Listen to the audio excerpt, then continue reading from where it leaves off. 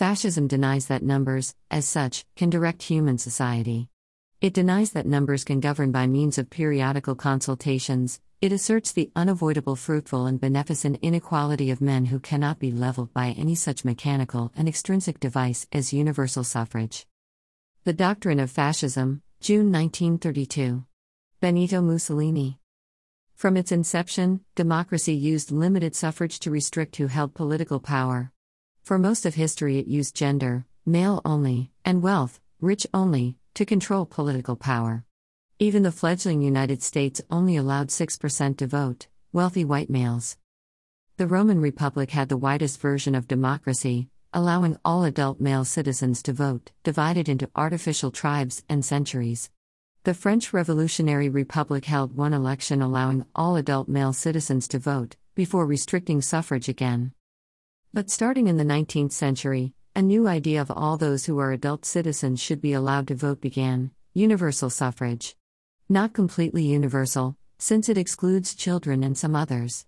Gender, race, wealth, age have all been swept away to one degree or another. The forces of reaction, reactionaries, have always distrusted democracy, preferring the good old days of autocracy or dictatorship. When they do begrudgingly use democracy, they always try to restrict suffrage. In the 20th century, a new type of reaction was founded after World War I, fascism. It combined all the elements of conservative reaction together into a new whole. It used democracy to gain power, then ended democracy in the places it took root. It disparaged democracy and human equality. It was defeated in World War II, but never went away. No one thinks of themselves as the villain. The most wicked see their actions as justified and necessary. They rationalize evil for the cause of good. All modern anti-democracy movements stem from the fascism of the 20th century.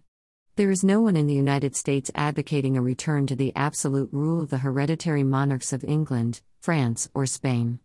If they want a single ruler, either as dictator or king, it is a new bloodline. The United States uses universal adult citizen suffrage, with some exceptions. If you are opposed to this type of suffrage, you are a fascist.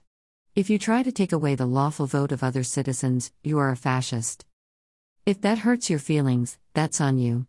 I neither invented the belief nor created its traits. The fascists themselves did that. Also, the degree to which you are a fascist is not relevant. One does not need to be 37% plus or such to be a fascist. The opening quote is from the official founder of fascism, Benito Mussolini. It expresses a view of the natural inequality of mankind. His book defines what fascism is, although others took the ideas and expanded on them. It is difficult for some to love thy neighbor as equals. It can be easy to become frustrated and turn to fascism, authoritarianism, and supremacy to streamline actions to get results. Democracy was never intended to be easy, and sometimes your side will lose. Results and solutions will take time and consultation. If victory is your only goal, then you have missed the point. The human race marches into a future of equality, reaching for the stars. Reactionaries delay that future and only cause harm. Fascism is the cancer cells of human liberty. It's past time to start treatment. 2 you and 1 other 2 comments 1 share like comment share.